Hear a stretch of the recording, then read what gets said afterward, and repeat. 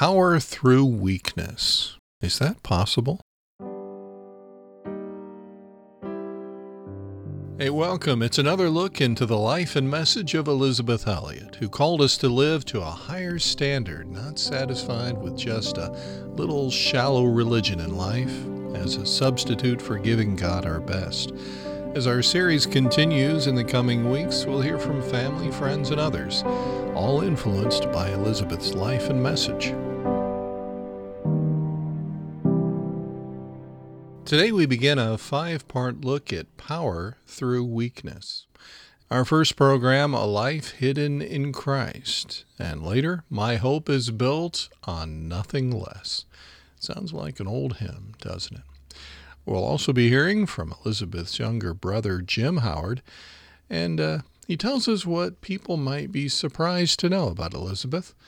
And as we think about power through weakness, in what way did Elizabeth show strength? Elizabeth's daughter, Valerie, also joins us today as she talks about adjusting to life in the U.S. Change can be a difficult thing. It can remind us of our own weakness. Was it difficult for her? I hear about that later. Right now, though, A Life Hidden in Christ. You are loved with an everlasting love. That's what the Bible says. And underneath are the everlasting arms. This is your friend Elizabeth Elliot talking with you today about power through weakness. You feeling weak today? Do you know that lovely hymn which comes from this passage in Jeremiah 31:3? We are loved, the Bible tells us, with an everlasting love. Let me read it to you directly from the Bible. The Lord appeared to us in the past, saying, I have loved you with an everlasting love. I have drawn you with loving kindness. And there's a hymn, loved with everlasting love, led by grace that love to know. Spirit, breathing from above, thou hast taught me, it is so. Oh, this full and perfect peace, oh, this transport all divine. In a love which cannot cease, I am his, and he is mine. The Holy Spirit teaches us that we are loved. He explains that it is everlasting, unchangeable, unlimited, and therefore, God says, with loving kindness have I drawn thee. Now the truth is, which I'm sure we're all aware of, we are not by nature lovable. We need help. We need all the help we can get. I do anyway, don't you? I'm unworthy, of course. I'm selfish. That's the way I was born. I'm unloving. Love doesn't come naturally, not the kind of love that the Bible describes. Have you ever tried loving somebody who's unworthy, or selfish, or unloving? Well, I'm sure that every single person that's listening to me can think of someone with those characteristics that perhaps you've even given up on by now, or you've been struggling and trying to learn to love that person. We can't do it by ourselves, can we? We need all the help we can get. And of course, we're always tempted to say, yes, but he, why doesn't he do this or that? As long as she does so-and-so and so-and-so, how am I supposed to love her? But after what she did to me, etc. Well, let's go to Deuteronomy 33:26 to 29, and I think you'll recognize some of the words from this passage. There is no one like the God of Jeshurun, who rides on the heavens to help you, and on the clouds in his majesty. The eternal God is your refuge, and underneath are the everlasting arms. That's verse 27 from Deuteronomy 33. He will drive out your enemy before you, saying, destroy him. So Israel will live in safety alone. Jacob's spring is secure in a land of grain and new wine, where the heavens drop dew. Blessed are you, O Israel. Who is like you, a people saved by the Lord? He is your shield and helper, and your glorious sword. Your enemies will cower before you. and you will trample down their high places. Sometimes you've heard me say on Gateway to Joy, every experience, if offered to Jesus, can be your gateway to joy. Does that sound to you like a wildly optimistic view? Well, you're right about that. It is wildly optimistic, but not really wildly, because the grace of God is just that. It is beyond our wildest imaginings, that the Prince of Glory, the infinite majesty, the creator of the stars, should love us so much and humble himself so drastically and stoop to our human weakness as to offer his power and his love and his salvation. I mean, that is really almost unbelievable, isn't it, when we think about it? And yet, we are asked to believe that because that is the message of Scripture from beginning to end. He loves us with an everlasting love. And nothing that we ever can do will change the fact that he loves us. Now, to whom am I speaking today who feels his own weakness? Perhaps you feel far from God, yet you're aware of needing help.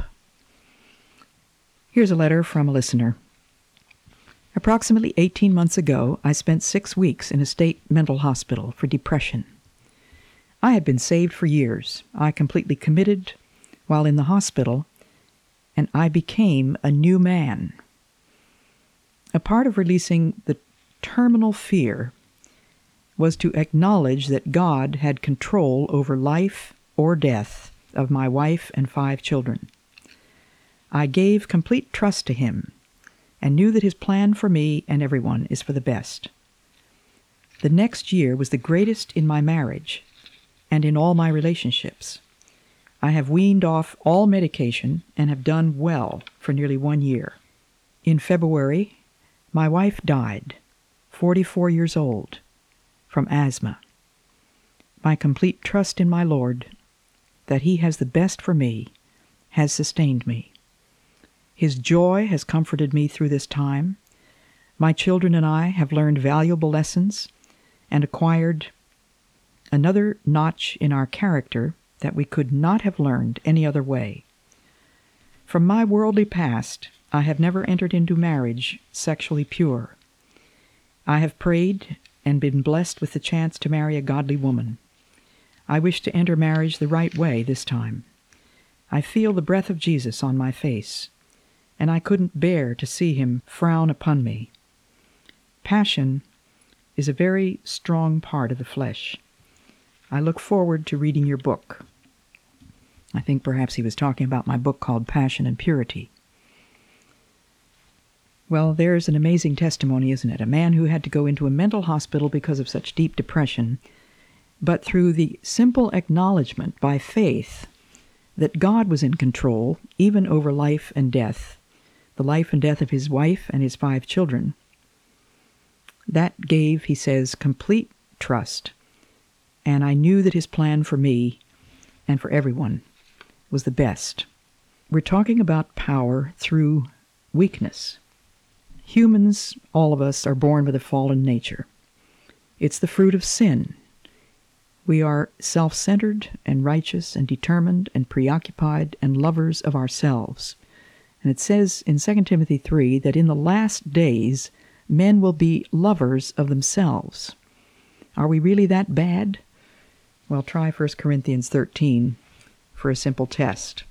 We don't have time to go through that today, but 1 Corinthians 13 is the formula for the kind of love that a Christian is meant to offer to anyone, no matter whether that person hates you or loves you. There are 2 kingdoms, the kingdom of self and the kingdom of Christ. Which one will I crown? To whom do I belong? The phone rang as I was preparing this, and a dear friend told about a letter from a wife in Maine who was expecting number 9. She was on welfare. Her husband reads theology, calls himself a Christian, has no work, is very hateful, and the wife feels that she is in a position of utter helplessness. What can we say to someone who writes to us about these things? What can we possibly say except what the Bible says? We don't know the answers to your questions. We don't know all the ins and outs of your situation. But we know the one who knows, the Lord himself, and it is to him that we always want to point you. In Isaiah 61:3, it says that we are to provide for those who grieve in Zion, to bestow on them a crown of beauty instead of ashes, the oil of gladness instead of mourning, a garment of praise instead of a spirit of despair. Now, of course, we can't bestow those things. It's the Lord who does it. But the Lord has sent us, hasn't he, to bind up the brokenhearted, as he sent Jesus. Jesus says, "Follow me." And so we are to do in this world what Jesus did. But it's impossible except in the strength of the Lord. Jesus said, "All power is given unto me." And yet he stands at the door and knocks. If we open, then we are inviting him not merely as a transient guest, but as Lord, Master, ruler of the kingdom. His kingdom now, not mine. My life is hidden in Christ, surrendered to Christ. Is yours? It's not difficult, you know. Just as I am, without one plea but that thy blood was shed for me, and that thou bidst me come to thee, O Lamb of God, I come. Here was a man weak to the point of desperation, needing professional help, going into a hospital, but then finding the answer, so simple, of utter surrender, utter acknowledgement that God was in control. Part 1 in our 5-part series, Power Through Weakness, A Life Hidden in Christ. Well, we'll be hearing from Valerie Elliott Shepard, Elizabeth's daughter, a little bit later. We'll also be hearing part 2 of this series, My Hope is Built on Nothing Less. But first, let's hear from Jim Howard, Elizabeth's younger brother. He talks about what people might be surprised to know about his older sister. You know, as we think about power through weakness, how did Elizabeth show strength and even more? Yes, I think there are some things that would help people understand that she was very human, like all of us. And although she did seem to exude an aura of authority and self-confidence in some ways, both in her public speaking and writing, and an aura of strength, because, of course, she was called upon to endure a number of hardships. But the other side of that is that she had a soft, tender heart, she had a love for the Savior. And I knew that as I grew up with my big sister. Jim Howard, younger brother of Elizabeth. Later on, we'll hear from Valerie Elliott Shepard, Elizabeth's daughter, as she talks about adjusting to life in the U.S. But first, we continue our series, Power Through Weakness. My hope is built on nothing less. Heaven above is softer blue. Earth around is sweeter green. Something lives in every hue Christless eyes have never seen. Birds with gladder songs o'erflow. Flowers with deeper beauty shine. Since I know, as now I know, I am His, and He is mine.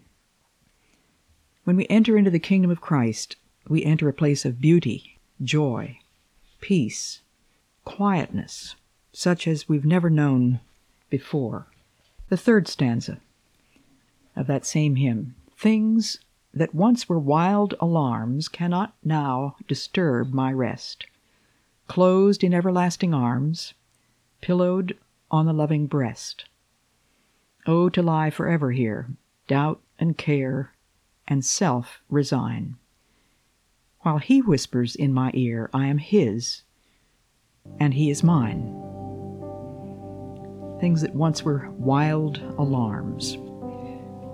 When we resign ourselves, entrust ourselves completely and unreservedly into God's hands, what a difference it makes. Self-resignation. Old words, aren't they? Archaic. We hardly ever use them now. They're very seldom understood nowadays, but they are essential if we are to advance in spiritual life. The recognition that God is in charge of everything. Indifference to worldly concerns or opinions. Not easy for us, is it? We fill our brains with fashions and videos and sports and cars and diversions and food and others' judgments and opinions, and we get so bogged down and so nervous and so stressed out, as everybody says. But the Lord wants us to recognize our weakness and our vulnerability in order that we may lay hold upon His strength. Now I have a wonderful illustration of power through weakness that happens to be very close to my heart because it has to do with the events that took place in my oldest grandson's life just this past winter. His name is Walter, and he went to Peru to spend 6 months with his great-uncle, Bert Elliott. Bert Elliott is Jim Elliott's older brother, has been in Peru for 45 years as a missionary, and he continues there. And Walter went down to spend 6 months under his tutelage, helping with construction, learning Spanish, and teaching English as a second language. And toward the end of his visit, he decided to go down to Bolivia, where he has a cousin named Steve Hawthorne, who is a doctor, a missionary doctor. On his way back from Bolivia, he was robbed twice. Talk about a discipline. Most of us would deplore ever being robbed, and I suppose many of you have been robbed in one way or another. We've had our house robbed twice, and I had my wallet stolen from me one time. But these two robberies took place on 2 successive days. In both cases, it was 2 men who jumped him, slammed him up against a wall, and in the second case, actually put a knife to his throat. And the experience was a terrible one, but his response to that experience we found most heartening. He sent a fax to his father, starting out with, "This is a hard fax to do as it lets you in on the lousiness of the state of my material goods. Flat out been robbed, blind, done got accosted by 2 pairs of wretches 2 times. Now he's just using his father's sort of Mississippi kind of language. His dad grew up in Louisiana, and they had a pastorate in Mississippi too. So he's just using that kind of language sort of with tongue-in-cheek. Incident number 1 went down the night of Friday last, a few items snatched, the notable one being my passport. The afternoon of the next day, the greater part of my personal effects was liberated from the rightful owner. Not a few irreplaceable stuffs gone. Man, solid gone. It's best to ask, what did I not lose? Notably, plane ticket out of town, where I was stiffed completely, my camera, shoes, and jacket on my back. My quid, that is his money. Absolutely not 1 penny centavo of cash lost. So those were the things he was able to keep, and his Spanish Bible. These, you will agree with me, are good not to lose, and I am most grateful to our Father for what He allowed me to keep, perhaps most notably of all, life on this earth. This appears to have been in danger at one point. But this was his response to the whole thing. I have the same support and fortitude as lots of men abiding in much awfuler wildernesses. This was Job's support. He was not overcome with rage and despair when he received news that the Sabians had carried off his cattle, slain his servants, and that the remainder of both were consumed with fire, that the Chaldeans had robbed him of his camels, and that his 7 sons were crushed to death by the falling of the house they were sitting in. He resolved all these misfortunes and horrors into the agency of God, his power and sovereignty, and even thanked him for doing what he would with his own. You remember that Job said, "The Lord gives and the Lord takes away. Blessed be the name of the Lord." Walter goes on to say, "If another should slander me in word, injure me in deed, I shall not be prone to anger, when, with David, I consider that the Lord hath bidden him." He's referring there to an Old Testament story where a man was cursing David, and one of David's friends wanted to deal with this man, and David said, "Leave him alone. The Lord has told him to curse me." Lima is sure a dreary town when you've been in such stunning surroundings as mountains of Peru and Bolivia. Everything gray and flat here, dirty, rugged. This is all part of growing up, and more vital and learning to pray without hesitation or reserve, that God's will may be done in us, on us, by us, that in all his dealing with us he may consult his own glory alone. I am very, very humbled by all this, and I hope a good blow has been struck at my pride. Of course, it's only by our Lord's grace and mercy holding me up from falling into the most low-down, filthy, thievingest, throwaway, dirt-ragged, stealer ways of a worthless jerk who takes what ain't his by rotten means. Physically, I'm turning out fine as can be, and there doesn't seem to be no mental anguish, nor other uncalled-for personal problems, although having no underwear is troublesome. Had a bruise on my leg, but it's starting to go away. Other bruises and soreness almost gone. I'm sleeping in a house owned by some very generous, kind, and reputable missionaries. Am eating well after several weeks of lean times. Have had some mean dreams at night, but so tired I forget and it goes away. Earthly possessions, no matter what, are foolish to lose any time, energy, or religion over. There is a purpose. This is real, and God has a very sure plan for it all. And each of my truly insignificant, this I forget quick, possessions, and they weren't mine truly, but given to me to use but a little while. Now it's all given to someone else. Now there's an interesting testimony from a young man who saw past the loss of many things, including, I think perhaps this was the most difficult thing, the 6 months journal that he had kept throughout his time in South America. Irreplaceable, of course. 2 Corinthians 12, 9 and 10. My grace is sufficient for you, for my power is made perfect in weakness. Therefore I will boast all the more gladly about my weaknesses, so that Christ's power may rest on me. That is why, for Christ's sake, I delight in weaknesses, in insults, in hardships, in difficulties. For when I am weak, then I am strong. Paradoxes, aren't they? Scriptural paradoxes, and the Bible is full of them. The kind of power that I need is completed only in my acceptance of my helplessness. The kind of power I need is completed only in my acceptance of my helplessness. The discipline of self-despair. You know that old hymn, "My hope is built on nothing less than Jesus' blood and righteousness. Not on my strength, I have none. Nothing less than Jesus' blood and righteousness." Part 2 of Power Through Weakness. My hope is built on nothing less.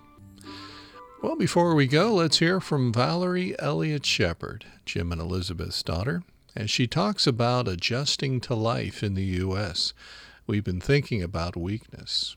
Was that time of change difficult for her? I'm not sure I was truly shocked because we had seen the mountains around Quito a lot from flying in and out of Shandia and Chalmette. So seeing those mountains, when we moved to New Hampshire, there are gorgeous mountains in New Hampshire. So that was a homecoming almost for me. Of course, we weren't in a jungle, but we had woods around us, and it was wonderful. I was allowed to roam free through the woods and went down to a river. It was not a deep river. I played and played just like I had in the jungle. I don't remember being terribly lonely, though, because my mother found two girls that were going to be in my class that I got together with a couple of times before school started. I don't know how she found them, but the Lord led her to them. And I'm very grateful for those two friends because they welcomed me into their classes. I had to come in a little bit late that first day as the bus drove right by me as it was to pick me up. And I was all ready to be picked up, and it went on up the mountain. And what my mother had not heard him say was that he was going to pick me up on the way back down from the mountain. So that was my first sorrow, like I thought I was going to school today and I'm already with my new lunchbox and my new clothes and all this. But anyway, these two girls saw me come into the room, and the teacher said, "We have a new girl." All the other students were already seated. And so I was very self-conscious. And these two girls whispered to me, "Come here, Valerie, come sit by us." So they had a place for me. And I just remember the first week or two of school being a little bit scared, a little bit nervous because I'd never been in that setting before. But the Lord helped me to be adaptable. I have that kind of personality anyway. I like changes. So it was fun, but I was thankful for just being able to go to a small school and have some good friends. And my 5th and 6th grade teacher was absolutely fantastic. And so I loved her dearly. And I remember the excitement of my mother saying, "Let's have her over for supper." And we had her for dinner one night, and she loved her too. And so I don't remember any huge shocks. I really don't. Well, as our time comes to an end, let me thank you for letting us come into your home, your office, wherever we found you today. On behalf of the Elizabeth Elliot Foundation, in cooperation with the Bible Broadcasting Network, let me invite you to check out elizabethelliot.org. Easy to remember, elizabethelliot.org, for more talks, devotionals, videos, and other resources, including more Gateway to Joy programs. Hey, and if you get a chance, leave us a review. This comes from a 15-year-old ERCM. I have listened to 11 or 12 of Elizabeth Elliot's episodes on dating, marriage, and the like, and I love them. I love how she reminds us of the roles of men and women, and how instead of being angry at the differences, we should celebrate them and accept with gratitude the roles we have been given. She writes, "She has encouraged me in many ways. She was not simply a rules lady, but a woman after God's own heart, who, with kindness and humility and some humor, aspired to share both her story and explanations of biblical questions." Well, thank you for those kind words, and until next time, may God remind you daily you are loved with an everlasting love, and underneath are those everlasting arms.